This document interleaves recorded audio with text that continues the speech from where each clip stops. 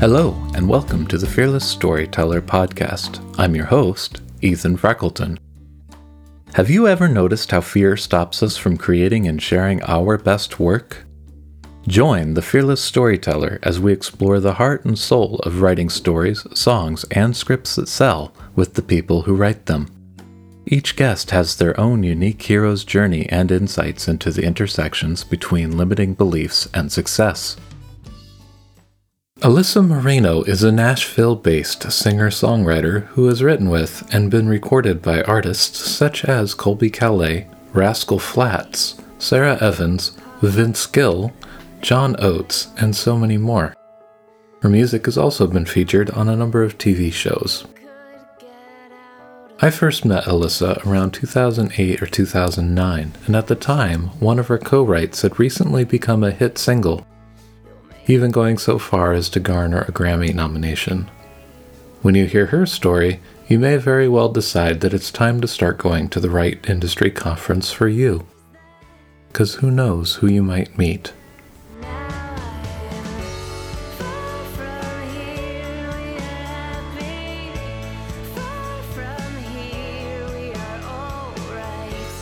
Alissa Moreno, welcome to the Fearless Storyteller podcast. Thanks for having me, Ethan. Yeah. Hey, so for people who may not know who you are, you want to introduce yourself? Sure. I'm a singer-songwriter and recording artist. Tends to consider myself from California, but really the truth is I'm from New Mexico. I kind of forget that because I was in the trenches in LA. That's where I feel like I grew up. Because that's where kind of my artistry grew up. But I'm currently in Nashville, Tennessee, and I'm sitting out enjoying a beautiful view as we speak. Yeah. So I hear that. You know, a little personal detail here. My dad was born in New Mexico on a Navajo reservation. Oh, no kidding. Which one? I couldn't tell you off the top of my head right now, but his dad was a doctor doing testing and stuff. That's so cool. Yeah. So I last met you in 2007 or 2008, and at the time, you had a lot going on musically. I imagine your career was taking off. You want to kind of step us into like how you got into music and kind of how you got your big breaks as far as what other people might consider it to be? Yeah, I guess the way I got into it was pretty naturally with Suzuki violin. I think it was like a daddy and me class or something. I was really young. I was just under 3. Nice. And so I think it was sort of an experimental, invitational sort of class. And I really took to it and really loved it. And that morphed into piano about around age 5, and then that led to bands and singing and theater, and then I was always a big fan of literature and essay writing and poetry. So that eventually led me to realize there was such a thing as a songwriter, which I figured out right about around college, and that's when I went to study music at the College of Santa Fe. Cool. And yeah. What did that mean to like discover that there were songwriters? Like, what did that mean? So weird. For me, I just had never given it a thought. It had never occurred to me. I don't know why. I didn't think about who wrote the songs. I just thought about who sang them. And when I was thinking, as a child, what would I do if I were going to put together an album? Is it going to be like the Star Spangled Banner and Amazing Grace? I don't know what I guess, in hindsight, that's all probably public domain. Maybe that's what I was thinking. I don't really know. I don't know what I was really thinking beyond that. And it probably was really not until I was about 16 or 17 that I thought about writing my own songs, but really, storytelling songs, not just the kind of people I looked up to that were more rock musicians that just put together cool words and cool sounds. Mm-hmm. And do you remember like who you were listening to at the time, or like what was influencing? Yeah, man. 16 years old. It was Under the Pink by Tori Amos that like blew my world open, because they were really these little portraits, these stories, and it was a person that had lived that life and then was writing about it, who also played piano. So that was someone that was so relatable to me. Yeah. So you saw it that way at the time, like that these were people telling stories that were like connected to who they were and what they were. Yeah. Yep. Which led me to PJ Harvey and Bjork and, man, Ani DeFranco, Sarah McLachlan, Alanis Morissette. Nice. Sheryl Crow came out of that. It was like just like finding a magical book that never ended. Just kept reading. It was great. That's awesome. Yeah, it sounds like we're of an age here. And then like what brought you to like LA? Oh, that was always the lifelong dream. I always knew I wanted to live in LA. Just a total beach baby. Mm-hmm. I just adore the West Coast. You know, I'm from the mountains, from New Mexico, so LA has that, in the desert, which LA is. And I had family. My dad's originally from Pico Rivera. He's like a, World War II, post-World War II track housing guy. And, so there's some family out there of his, and it just was like never a question in my mind. That was it. That was always the vision, always the goal. New Mexico, man.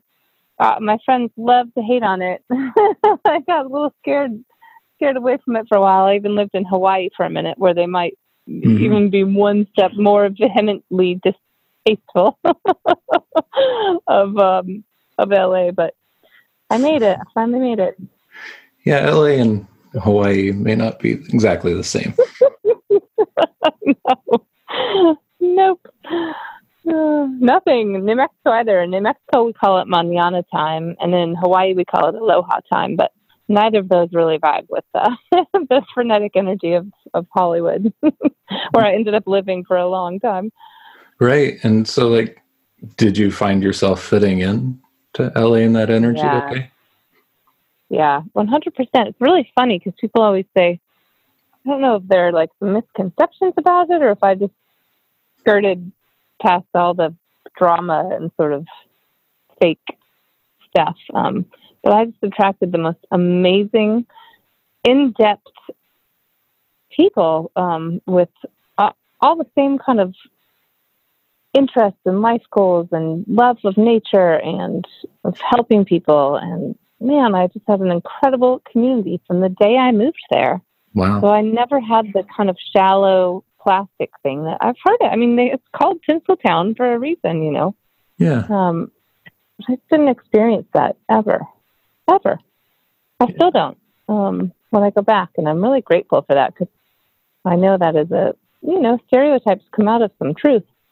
But man, I've also heard that it's on a spiritual vortex, and that it's like the Pondicherry of India, which is it Pondicherry or Puri? I think Puri might be the more heavily spiritual sort of Mecca, and that LA has that, and that's why a lot of great seekers and teachers end up there. And I completely resonated with that statement.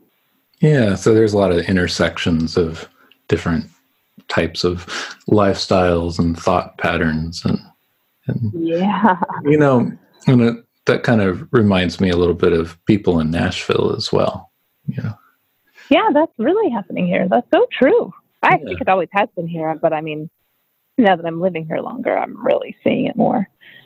I agree with that. Yeah, and so like, how did you kind of like break into the music business? I guess that the very beginning of it for me was the Durango Songwriters Expo. Yeah. And that year, it was in Purgatory, Colorado.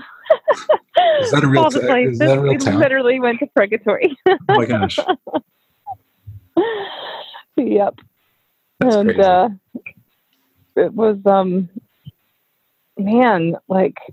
just probably right after Y2K, maybe a year or two. Oh, you know what it was, Ethan? This is strange. It was right after 9/11. That's right. Yeah. Because this was when we still like lived by just U.S. mail, and I had to submit my demo, and the demo had to arrive by September 11. 6 weeks before the program was going to happen. Yeah. And I remember driving. In fact, the girlfriend I was driving with had moved back from Brooklyn. So this is really extra horrifying to her because she was worrying about all her friends. Yeah. And we were just driving. We drove over the border to deliver it to the post station that, could take it, and I could be considered an on-time submission. So it was like a 5-hour drive just listening on the radio to what was going on. It was crazy. Yeah. But that's when I started, and that's where I got my break. Wow. So it sounds like maybe, I don't know, have you always been like extroverted? No, definitely not. It sounds easeful for you that you fell in with these friends and tribe, but maybe there's more to it than that. But yeah, that's like a reinvention of self, though. That occurred later in life. It was probably about 17 when I became maybe an extrovert. Took a few years. Yeah. I think we all get that right. That's true. By the time I moved there, yeah. Then it was easy. And I did just attract and meet the coolest people. And then I had family move out there. Kind of everyone now is in some form in the business. Almost everyone. Yeah, it was a great tribe. It was a great tribe. Yeah, and were you at that time, like, were you confident performer, like confident meeting strangers and hanging out and, putting on a performance to impress industry people, that kind of thing? Yeah, all that stuff started really coming naturally to me after college, I think, which I think, music school can really help bring that out in you. Yeah, I guess I was very shy. Yeah. And it's uncomfortable. But I think that's what, I honestly wouldn't have even gone to college, except that I knew that about myself, and I knew that there was work that needs to be done just on confidence level and sort of self-esteem level, and that's what school was for me. Yeah.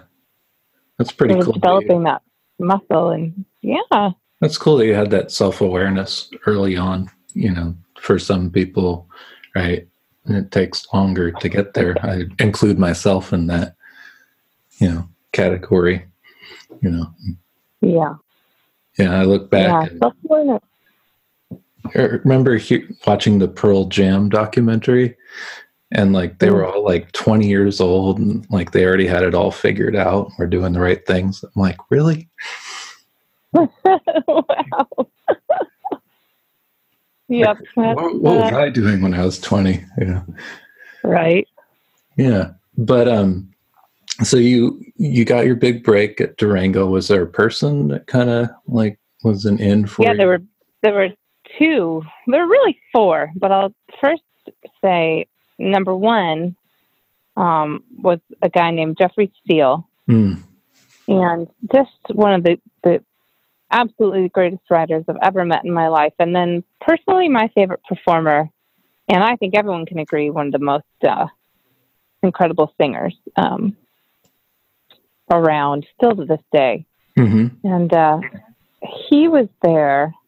And, at this time, like, genres really didn't mix. And he's definitely on the countryside. Right. And he was going, oh my God, I love this. I totally get you. We need to write, which I didn't understand co-writing at the time. Yeah. But it's up to the publisher. And his publisher said, why? Like, she's a pop girl. That's silly. And, he talks about this to this day. It was like years and years of him saying, we've got to do something with her, man. We've got to like sign her, bring her to Nashville, and them saying, why? She's so clearly, belongs in LA, which I didn't live in LA at the time, but it was him. And then I really feel like I have to mention this guy because he's recently passed, and it's just, I can feel the absence of him now. It's Ralph Murphy. Oh yeah, Ralph from Aztec. Oh, Yeah, what I got to meet a Ralph like around 2008 as well. He oh, was nice. a guy. Yeah. Yeah, Really, really special and really understood songwriters. Was a great songwriter himself.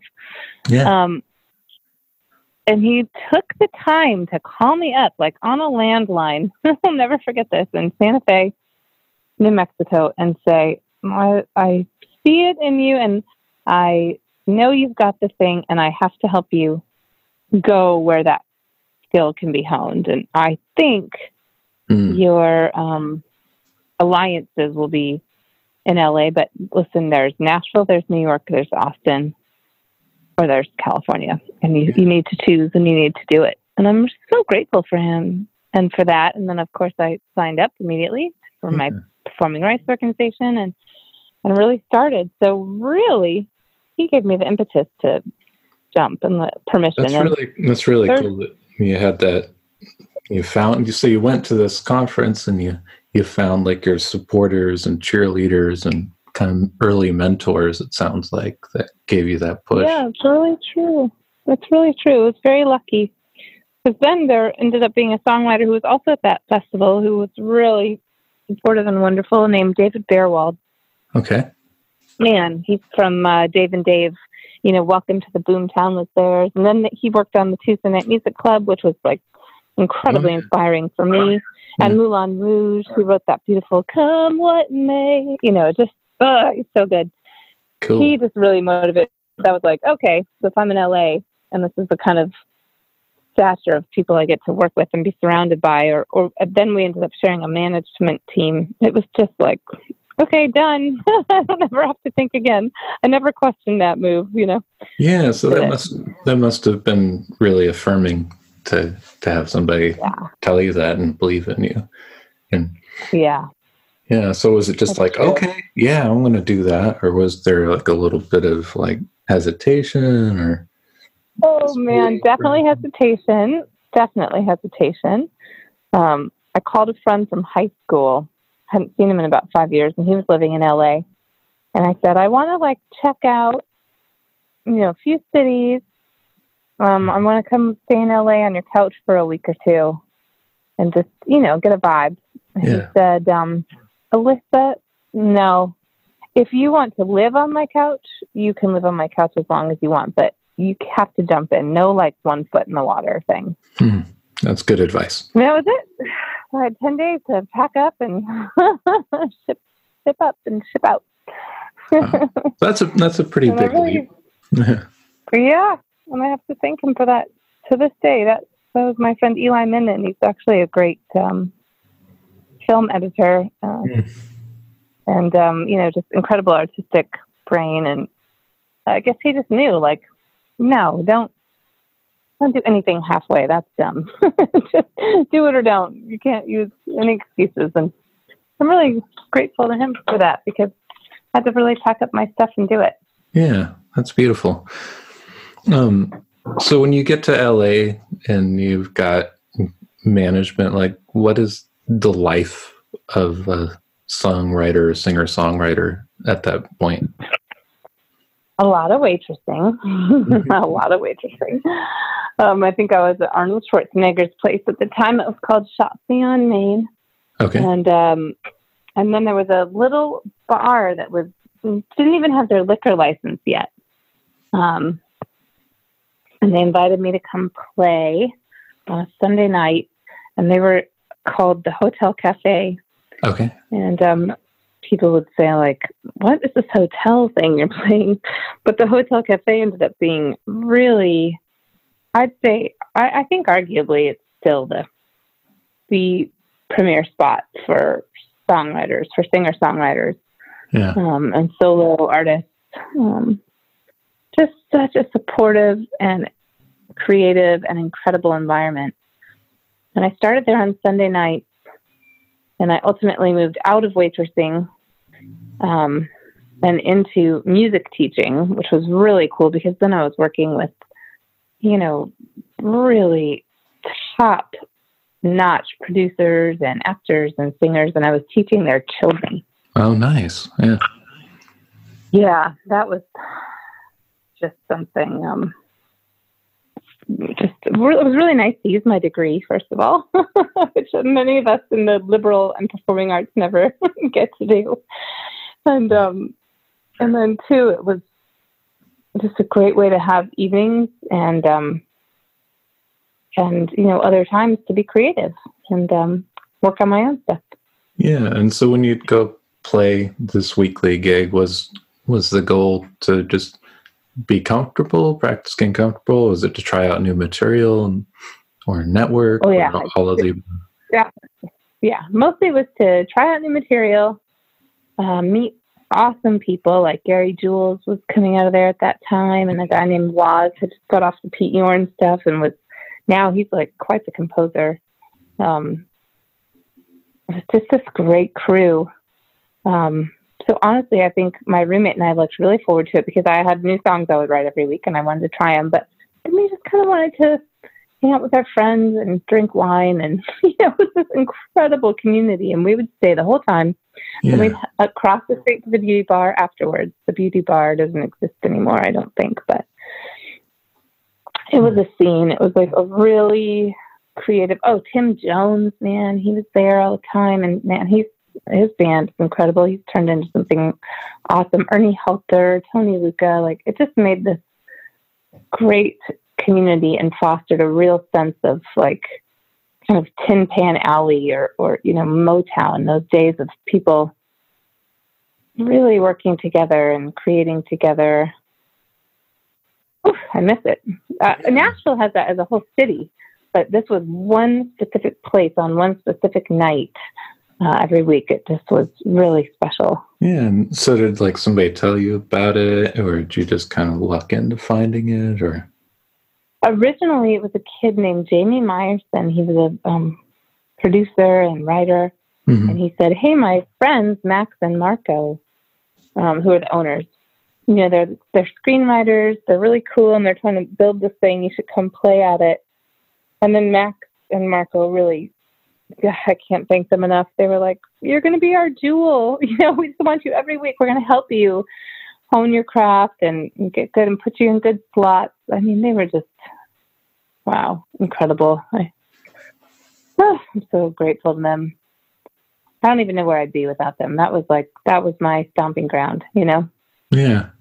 So every step of the way here, there's these people and tribe and you going out there and doing it. And did you ever find this little introvert inside yourself going, I just kind of want to stay home, maybe I don't want to check it out, well, I mean, I think that's my inclination every day of my life. Yeah. Still. Even today I had a new co-write. I was going, I hope it cancels. And then she came and she's so incredibly talented, and we were so completely aligned that we already started a project together, So it's I just have to try to ignore that little voice. But yeah, yeah, I have a lot of, writers, screenwriters, songwriters, right, that, listen to this show, and, I think that's a common experience for a lot of people. And do you have any advice, just speaking specifically to that, for how to deal with that voice and reward it or listen to it? Because there's got to be a balance, right? I imagine that there is a time to listen to that voice. That's true. I have not found that balance. Quite honestly, my advice is the worst, because every time I go, I shouldn't say every time, but I just had this experience again. It's pretty frequent. I will say, I can't chase everything. No more FOMO. I'm staying home today. My baby needs me, or, I need rest. I have a cold. That is when the hit song comes out of the other people in the room. So I really cannot attest to that. I'm like, every time. It just happened. And I said, watch, I'm going to stay home. I'm going to send my friend that's a newer writer to this session, because she'll be fresh and it'll be fun. But, she's newer. I hope they're okay with that, with me sending her. And then I said, watch, wouldn't it just be hilarious if it turned into a mega hit? Yeah. And the thing it's been licensed for is above and beyond. It's unreal. I'll tell you as soon as it's out. Like, it'll be out in a few weeks. You're really not helping, with the No. FOMO thing. Right? No, I don't have good advice there. Sorry to say. Yeah. Because the other time I did that, I drove, through the night with my new baby and my husband to a songwriting camp in Florida. We get there at like 6 or 7 in the morning. I'm exhausted. I've nursed my baby the whole night on the drive down. I'm so tired. Mm-hmm. We're starting to ride at 9, and I kind of fall asleep putting my baby back down. And they're like, "That's okay. I mean, you're going to be here all week. Miss one session. It's not the end of the world." And that band went on to record that first song they wrote. It was noted in Rolling Stone as one of the top 10 Christmas songs of all time. I'm like, oh, okay. Great. It's the one song that I missed, and I did not go to the session. So, yeah. That's pretty funny. So there's any day could be a hit day. Right. Or every day. Oh, see what I did nice there? Segue. Unplanned. Good. So I bring that up because eventually you and Jeffrey Steele did write together. Yeah, man. It took like 5 or 6 years, but we finally did. Hallelujah. Yeah. And I'm so glad. What happened there? What was that? Man, that was kind of one of those really easy, really natural. I had this little piano riff that I used to always play. I'll never forget. I had I lived in a 1926 Craftsman in Hollywood, and it looked out onto Fountain.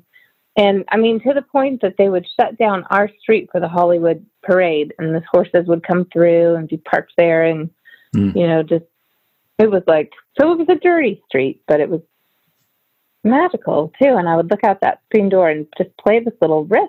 I don't know why, but I would always play it. It sort of like became I think almost every player I've ever met, they have these little absent-minded noodling kind of things they do that you, I'm sure, know what I'm talking about. Yeah. And that was that. It was just this thing I did. And Jeff heard it. He's like, "What do you got?" Is that what you played? Yeah. Yeah. Yes. He's like, "What on earth? What is that? Keep playing that. I think I have the story." And he had been saving this title, "Every Day You Save Me." And I think it took us 43 minutes. It ended up "Every Day You Save My Life." I mean, that's how far it morphed. It was pretty realized as a concept. So then we were just filling in some melody. You'll notice the melody sort of follows my piano riff. So there wasn't even a whole lot of thought there, except the verses, which I love, which really comes out of Jeff. He has this kind of stream of consciousness. You could have bowed out gracefully, but you didn't. That's like almost how he talks. He walks around. He was still a cigar smoker at the time, sort of circling my piano and just popping out gems, man. It was so cool. It was really effortless and really balanced. Sometimes co-writes, you contribute a whole lot when you're carrying some of the session, or you're just trying to catch what's going on and you're hardly contributing. And they're all great, but the ones where you're really interwoven, like a dance, are so fun. It makes you really close friends really fast. We went out and got enchiladas after because we were so just happy with ourselves, It was like, oh, that was great.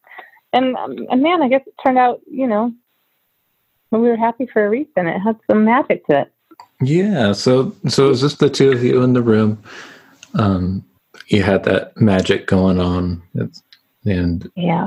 So I guess there's a different story for a different day, which is like how that landed in somebody else's hands. But like this song made it to a band who was like one of the big bands at the time, right? Yeah. And how did you find out about that?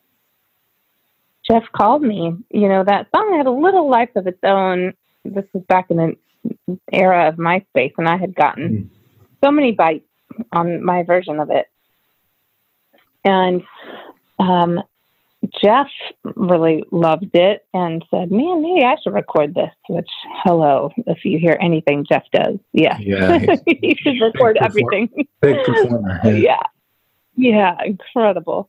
And so at that time, Dan Huff, it just got right into the hands of Dan Huff, who was producing Rascal Flatts, and Jeff called me. I was driving down Sunset Boulevard, I'll never forget, on my way to a piano lesson. And he said, what are you doing? You might want to pull over. I have some news. We got a cut. It was like, what? What? Yeah, it was pretty, it felt really natural and like really, of course, yeah. But it also felt like, what? Oh my God. It was all the emotions. But I knew, he said, I just get a feeling, man, that it's going to be a single because they've never had a 6/8 single. And I just knew. I like saw sort of like the way we view our children, like I just know they're going to be happier. I know they're going to lead a good life. Yeah.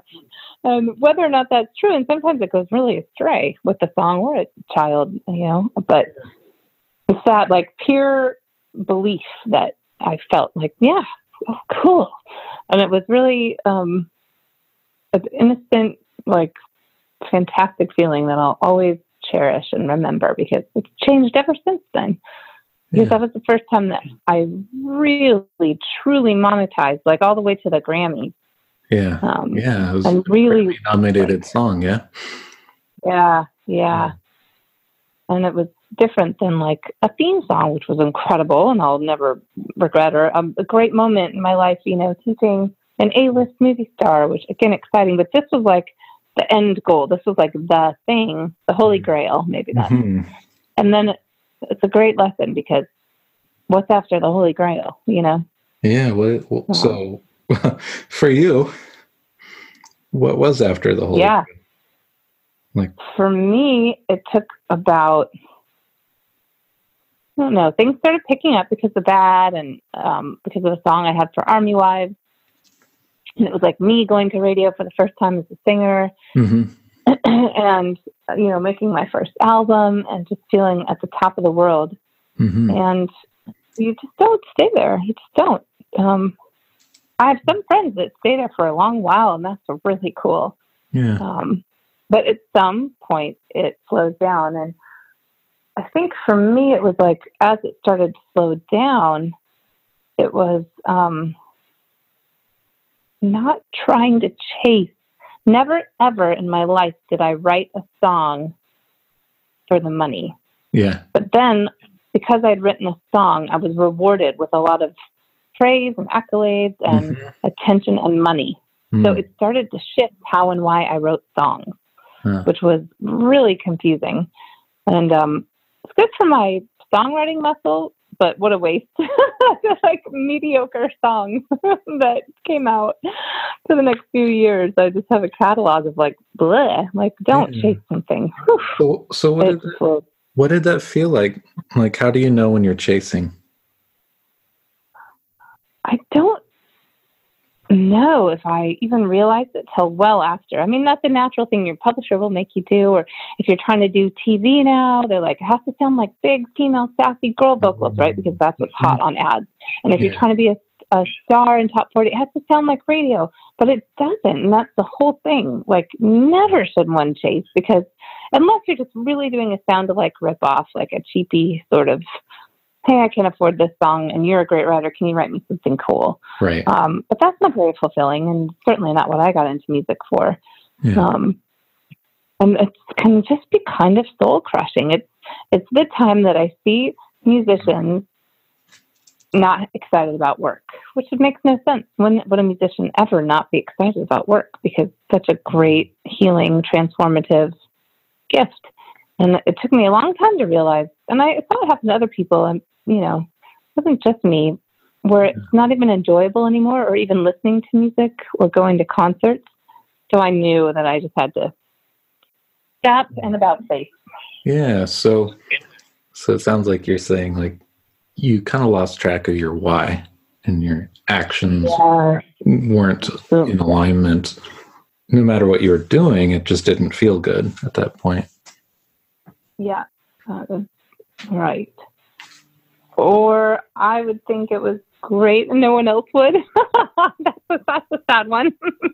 Because usually, even when we're artists, just true artists, like, I don't know if people ever, I guess I don't know that answer, but usually someone thinks it's great. You know, your mom, Yeah. you know, your muse. But yeah, this was like, it's just sort of, bleh. It was, yeah. Is that around the time that you kind of stepped away on this trip to India? I was listening to you on this Hello Human podcast, and it sounded like, you know, outside looking in perception, it kind of looked like you were kind of unplugging yourself from the flow of the career thing right when it was pretty hot. Yeah, that's actually unrelated. But in hindsight, could it be like being swallowed up by the big machine and, you know, taking the money and doing the deal? I do remember this, that the person that actually, at the very end of the day, signed my paperwork for my first deal, you know, and this is stuff I had kind of, I don't want to say I did it all on my own, but this is stuff I did independently without publishers, without recording labels or attorneys. And then I finally joined it's like going corporate, right? And I joined the big, like the man. And I'm signing my paperwork and we're taking the picture and getting my check. And then he goes, "So do you play any instruments?" And I was like, oh my God. Really? Oh. Yeah. Yeah. And so maybe that is how and why it was easy for me to leave for India in the midst of all that, which was really more related to the health of my mom and my own, desire to pursue anything in the world that could help her. Yeah. And just weighing what's more valuable, you know, because she was definitely like, "I think your career is more valuable. Like, I'll be okay." So it was certainly a choice I made. Yeah. But yeah, I had never thought about it that way. Now you say that, it's like, probably is totally connected. Because that was soul crushing, even though what can you do? Like, that's it. You've just signed that, like, you are in the marriage. You are at the altar. And then you right. Like, it's like in a movie, right? Where you find out. Yes. What am I doing? Totally. Oh, after years of reaching for that goal and then months of agonizing over which way to go and who to sign with. Yeah. It's almost like after you found the Holy Grail, you returned to the king and presented it for knighthood. Yeah. And then you found out knighthood's what it was cracked up to be. But, yeah. Exactly. So I have it's kind of brutal. I have this loose thought kind of crashing around here. So, you had this awareness about Tori Amos, right? When you're 16 years old, she's writing about writing life, and you started seeking out all these really authentic singer-songwriters, right? Who are telling stories and point of view that you don't necessarily hear in pop music, right? Right. And then you're living through this, right? You've had some success. Your mother's having health issues. You're having this soul-crushing moment. At what point does all that leach into your music and your story? It's funny because just now, sort of coming back, I have fun now. Now I can write for other people. I have to pretty typically be in the room with them, but not always. I mean, I just had a random success with a reggae act, and I didn't even know them. And what they did with the song was so incredible. And, in every way, where they've taken it on the charts and around the world, and the remixes, and that album got a Grammy nomination. But it still is about me in the end of the day. It's like a story about living on the beach. And, even though a lot of it's made up, because it's from a male perspective and I'm a female. Right. It's just like fun and truth and mixed with like color. And that's all I really do anymore. And for a long while, I've been able to write with a couple different artists that I've been working in development with and have fun and go way outside myself. But even that, it's enough. It's like, okay, I'm a bit too far now of like my tea sort of steeped in everyone else's pot. It's like time to do a new project, and I've just started returning to it and interviewing and choosing the, sort of team. And it's just funny you say that, because it's also terrifying. Like, it's a weird thing to just be a complete truth teller and be really authentic, because the most authentic me isn't that popular. I don't think you're ever going to hear it on Top 40 radio, It's not like I was never a cheerleader or a homecoming queen or a chess club winner or a valedictorian, any of the top things. It was just me. And I think I love that in people and their music. And I don't care if it's not a big smash. And I love big smashes too. Yeah. They all have their place. And like, I love super popular, beautiful people. That's so cool. And nothing I ever really aspired towards. That's just not like, I just don't have that. I've always been a little bit on the sideline, like new waver, sort of just, kind of to the left or something. I don't know, just not straight ahead. And that was something I got asked to do a lot. Could you just write a little more middle of the road? Right. Especially in country. Really? That's really like, they were like, please, it's a good skill. And it is a good skill, and it's difficult. And all the people I look up to can do that as well as write these like profound things that you would die over at the Bluebird. But then they have something that just rocks country radio and gets a number one and then goes to the Grammys. I'm like, oh man, it is a real skill, that songwriting thing. And I think I'm a little bit more in the storytelling phase right now, and the truth kind of, portraits of life right now is what's inspiring me. Well, and that's color, right? And that's authenticity, and that's connection with somebody who's listening at a deeper level, right? That's true. You can't, I'm not mad about the wallpaper of music. I used to not like to listen to music in the background because it would really pull me. But now I really enjoy like having music on all the time in the background. But I don't think that's exactly what you'd put my stuff on for. You'd be like, I need a little something more upbeat, and just accepting that and moving into that space. I'm really curious about it. And of course, idolize and look up to the ones who can do the big ones. And I don't want to give up on that. But while I'm focusing on me, it's probably not the sound and style I'll be going for. So it sounds like you're almost describing it like you're in the midst of it right now. So is it like, this is like a currently terrifying thing? Yeah. Yep. It's true. But you're moving forward anyway. Yeah, I love that. One of those things that I just like, will be cruising Insta, Facebook or something at night and see, run towards the thing that, terrifies you the most. I'm like, that really is true. Gosh, that really is true. That's so cool. So what do you do? What do you do to like kind of strengthen yourself or your resolve or, day to day to like stay all in behind that? Yeah, man, good question.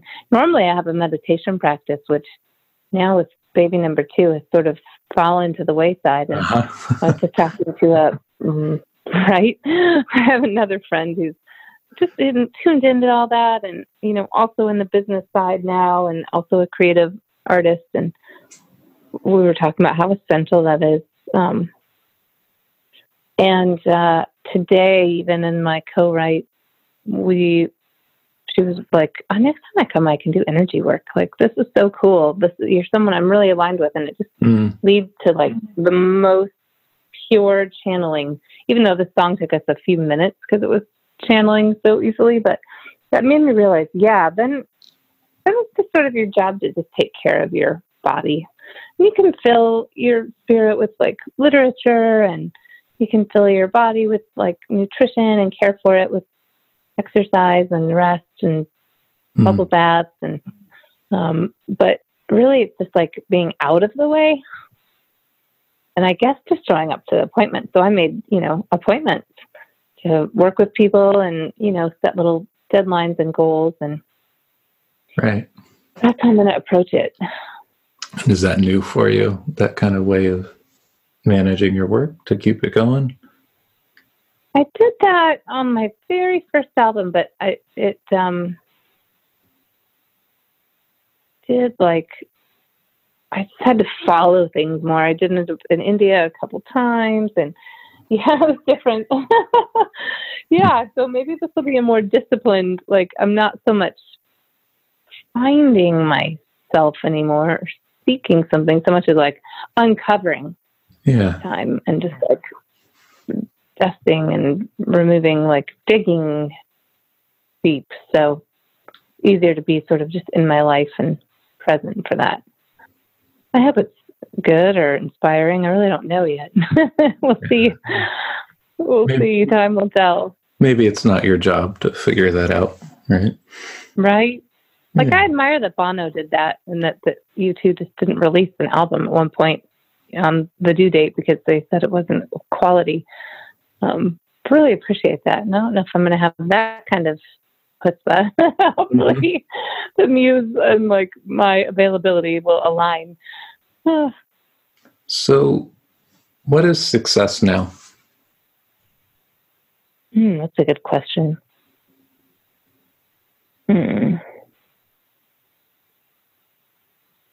Wow, that's a really good question. I guess now, success is,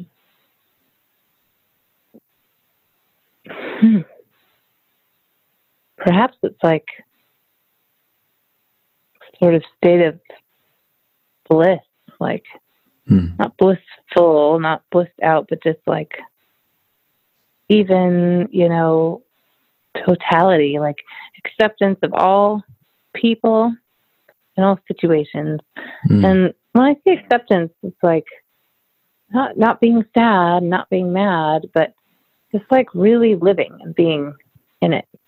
And typically when I'm really living and being in it, the side effects are more money, more friends, more happiness.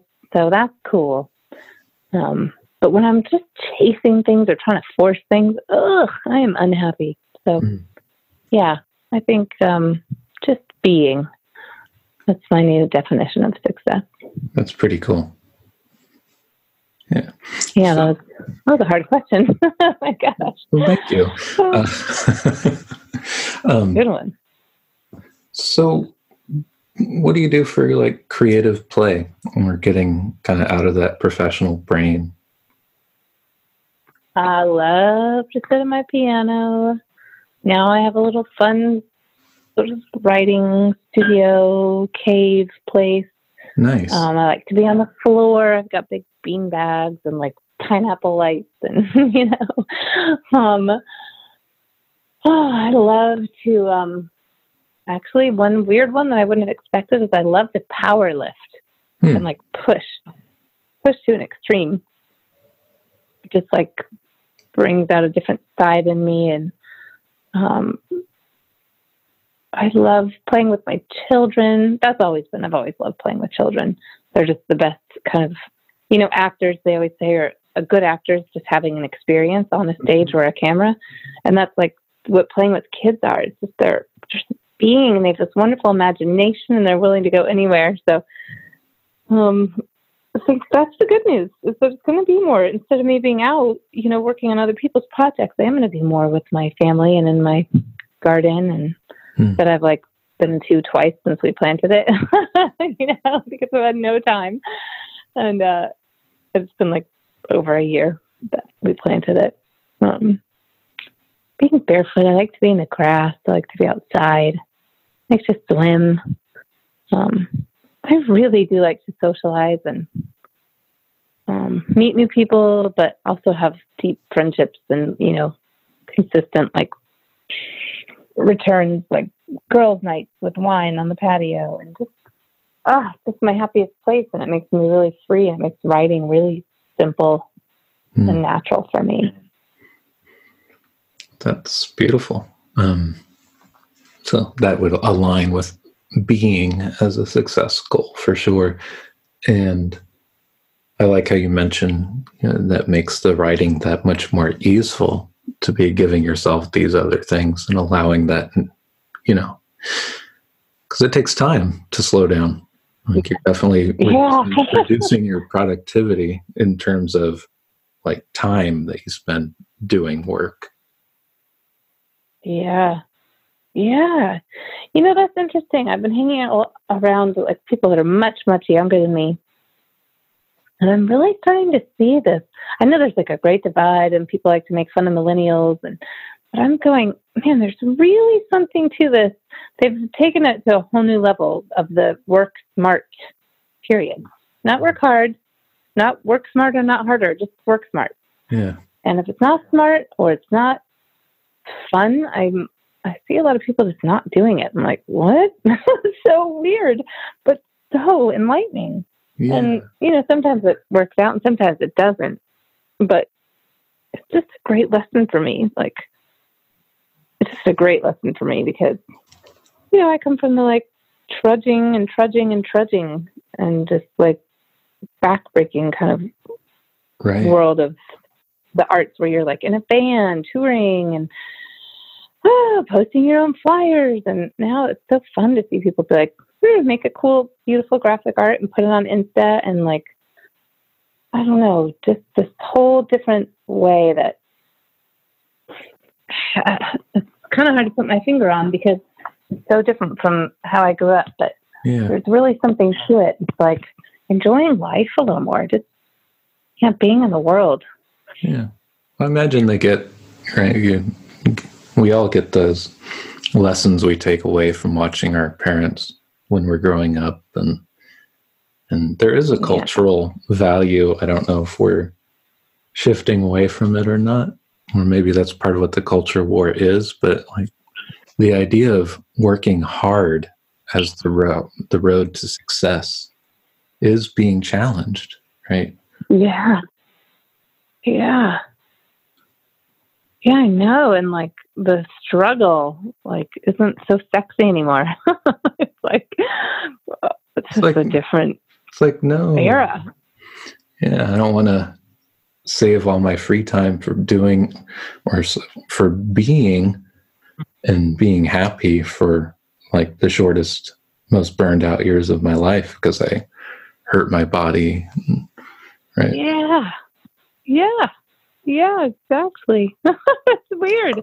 Yeah, I've had to learn that for sure. Right, like I didn't grow up millennial to do that, but right. And then like, life is tough, and then you retire. Like that's out, man. People are retiring in their 20s, and like finding these mailbox money kinds of ways to live, and it's like, it's so different. It's really cool.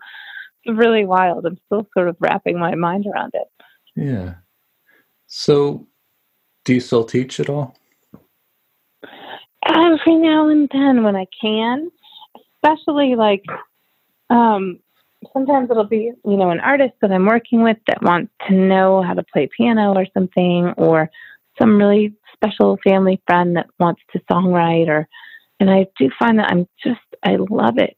Actually, I still teach songwriting really whenever I can because I teach at NSAI. Mm-hmm. I teach at the Jeff Steele Academy. I teach at Global Songwriters Connection. And so then people will call, when they're just awesome, they'll call for a private lesson. And I'm like, I have to make time for that because it's like, I just owe it. End of story. Like, that's just karmically, like, I wouldn't be here. But two, it's actually great for me. It's really inspiring. I love teaching. It's something I'm natural at because my parents are teachers. But yeah, I don't know that that'll ever go away, even though I'm not really like oh, I'm teaching and here's my, my list of classes. But yeah, I don't think I'll ever, ever, ever give that up. It's so awesome. Rewarding. It's probably the most rewarding thing for me because there's pretty immediate feedback, Mm-hmm. Yeah, maybe one day, if it hasn't already happened, you'll be somebody's Jeffrey Steele or Ralph Murphy, right? I love it. Yeah. I love it. Love it. So how can people find out about you? I guess it's still the good old internet. Gosh, that's the sad part, though. Someone just has the same name as me. And, when you have those websites that all direct, like AlissaMoreno.com and AlissaMorenoMusic.com and AlissaMoreno.net, all that. But she accidentally got my AlissaMoreno.com, and she's talking about tree removal now. I'm like, oh man, 20 years of a career gone, like on the internet, gone. Wow. Oh, painful. Yeah, really painful. So that's not you. That's not me, the Australian tree removal. But still have Alissa Moreno music. And I'm still just out there in the world, like on socials. It's always confusing because of Alissa Milano, who spells her name with a Y. But I'm Alissa with an I. And then Moreno confuses people, but it's just like Rita Moreno. I always pretended she was my auntie, from West Side Story. She's so great, such a great actor. Yeah. And dancer and singer and performer. But yeah, I think mostly just I love that. I Googled some lyrics the other day of mine because I was forgetting them, and I was backstage. I'm like, oh, what did we do before the internet? This is so great. That's pretty funny. It was great. It was really great. And the Hills is back on.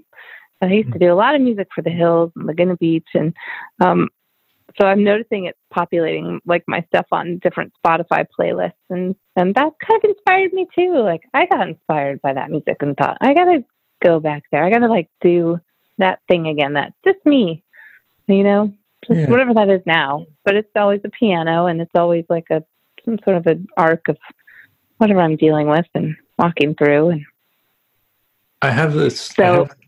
I have this perception that kind of music, like that just me music, plays really well film and TV.